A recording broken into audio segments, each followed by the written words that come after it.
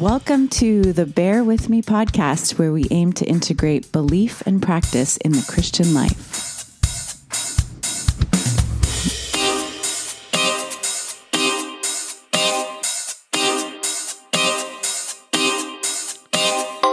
Knock, knock, Vanessa. Who's there? I don't know. We were going to start with knocking. Oh, right. That's a great way to start. Just knock, knock. Knock, knock. Yeah, I don't know any good who's there or knock, knock jokes. Me neither. You don't know a single one. Oh, I'm sure I do. Interrupting cow. That one. Classic. Yeah. Classic. Kids love that one. Mm-hmm. Mm-hmm. Yeah, I think all the ones I can think of everyone's going to know those. So let's not even go there. But why are we talking about knocking? Oh, because last time we talked, we ended our episode wondering what does it look like to hear the knock. So the idea was that God is communicating all the time. And that is demonstrated by the parables, but specifically by the parable of the sower, where there's so many seeds being sown indiscriminately. So to mix metaphors, we were saying, it's easy. There's an opportunity every day to choose to be connected to Christ. But then we asked, well, how do you hear the knocking? Like if the knocking's happening every day, how do you hear that? Yeah.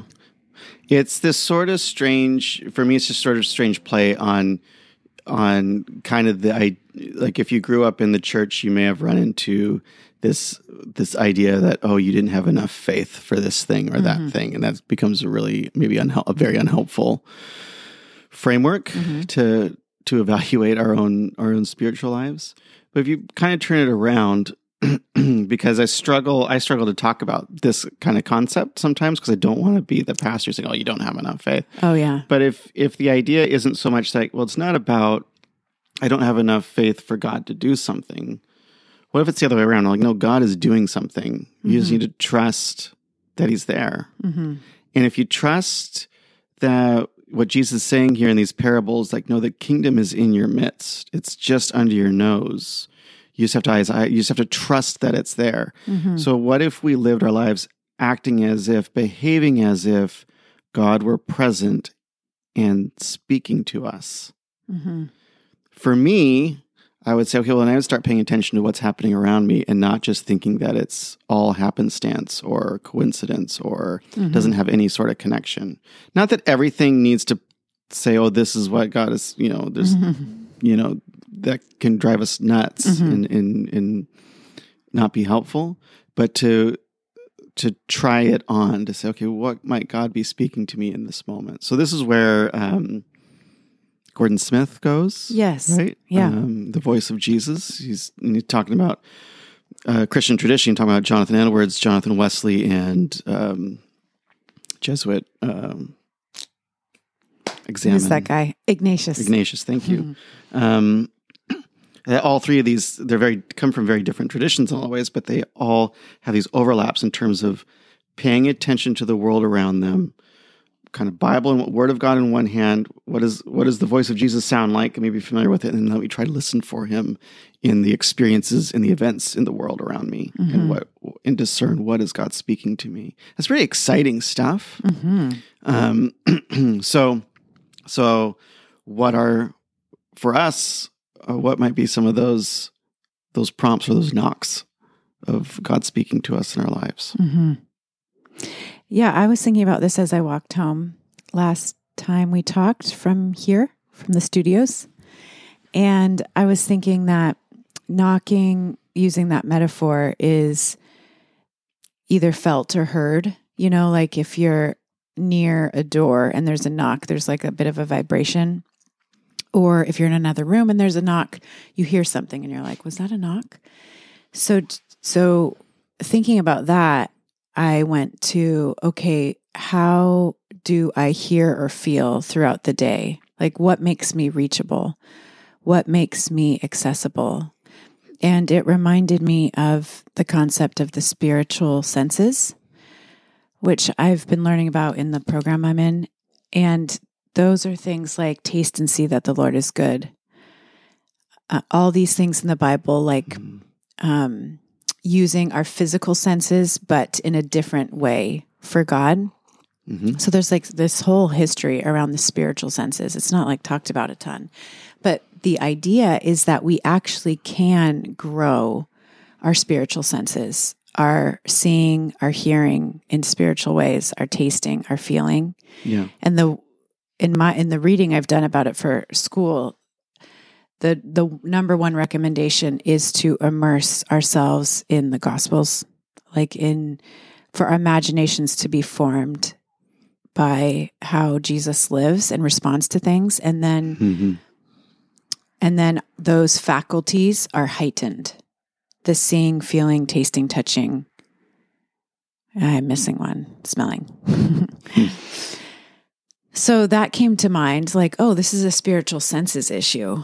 And, I trust people that say you develop your spiritual senses by being in the Gospels. It's a very sensual experience. There's lots of eating and feeling and touching and hearing, going on. So that has helped me over the last couple of weeks. Just remember, like, what usually feels like not a very big deal to read the gospel lectionary passage for the day or to join morning prayer. So it's reminded me that that's not in vain, the like 5, 10, 15 minutes that it takes to read that gospel passage for the day with this openness, like, God, I give you access to me to heighten my senses or to speak to me through this story about Jesus, whether I'm doing that with other people or by myself.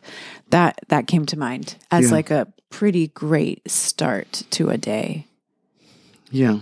I like that. I like you mentioned early on, this is a learning thing. And we've talked about this a lot, this perception that a lot of us have, whether we reflect on it or not, that anything spiritual should be easy and just come to us. And I think it breeds a lot of discouragement among anybody who's spiritually seeking, but Christians in particular, who feel like they don't have a lot of God experiences. And if it's not, and so it can get easily interpreted, I think, like God is not broken into my life in these ways. And I wonder if we flip it around and say, well, what if he is? And it's a learning the alphabet of how to discern and see when God is showing up, that all of us have to kind of figure out. And just like babies and infants and toddlers growing up, we stumble through until we kind of learn to get our footing and understand language and can start to engage in that way. But I think it's a turnoff for a cultural moment to think, to compare learning how to hear the voice of God or how to be in this relationship with like weight training or exercise or things that actually take a lot of intentionality. Like, okay, I'm going to go 3 times a week for 20 to 30 minutes. I'm going to start slow and we're going to build up over time. And I'm going to take a chunk of my life and actually reorient it around this. But when you read, I think you read a lot of the Christian, those who've gone before and actually have engaged in this, like that's what they do, is like, okay, we're going to experiment, or I'm going to try to really make this routine in my life because I have this desire, which is exactly what we've been talking about in the parables. It's like, where is the will at? Where is the desire for this? Yeah. And even if your prayer is, ooh, I want that, like that's, take it. Like it just takes a little mustard. It just takes a little seed, right? So this is like really encouraging. So just take what you've got, the very teeny tiny bit that you've got, and then start investing that and say, okay, I'm going to pray 5 seconds a day. God, would you make the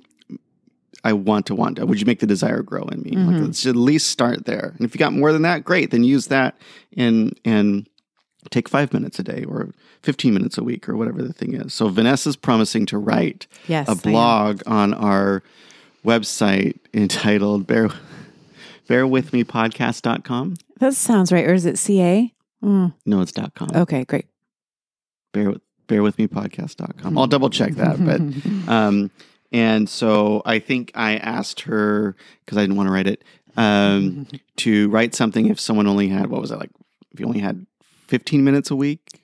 Yeah. Or if you only had 20 minutes, if you had 30 minutes a week, how would you spend your time? Yeah. If you had an hour a week, how would you spend your time? Yeah. Or something like that. Just give a menu of options for anyone who's just wanting to get into this from maybe a place of 0 to a place of 1. Like, okay, here's a bit of reorienting my life.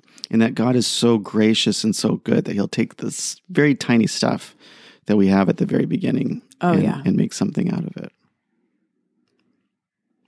But I feel like I'm getting us off topic. Oh, that's all on topic. And then immersing yourself in the Gospels is the other thing of just learning. Like, I think that's part of the intentional work of learning the language of God. This is if this really is God's words to us, then let's learn the language. Let's learn what he sounds like. Let's learn what the voice of Jesus sounds like. So when we do come up against it, when we hear the voices in our own heads, which are often our own voices or just our own thoughts, we think, oh, that one sounds an awful lot like what I read in the Gospels. That sounds an awful lot like Jesus. Like, ding.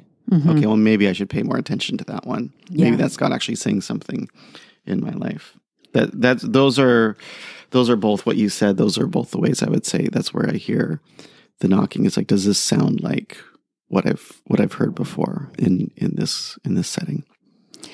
Yes. And the bookend to the day that came to mind that we've talked a lot about, so I won't talk about it too much, is some kind of end of the day review, which I should write a blog post for this too, because I have a new way of doing an examine that's just been really helpful for me. And so I go in seasons of doing that nightly and then seasons of not. And I've just been in a season of doing it nightly, but I'm a few weeks in, and only in the last week have I felt like something opened in the section, like after, pausing to ask God to help reflect on the day, which is like a 3-second prayer. Like, God, I don't want to just, remember my day like a movie. I actually want to see what's important from my day. And then noting the gifts from the day. It's kind of like a real simple gratitude list. And then looking for those moments in the day that brought me to God and away from God. After that, I put a little like frowny face just to symbolize, do I have anything that I want to apologize for or that I don't feel great about or that I need to like say something about, like confess.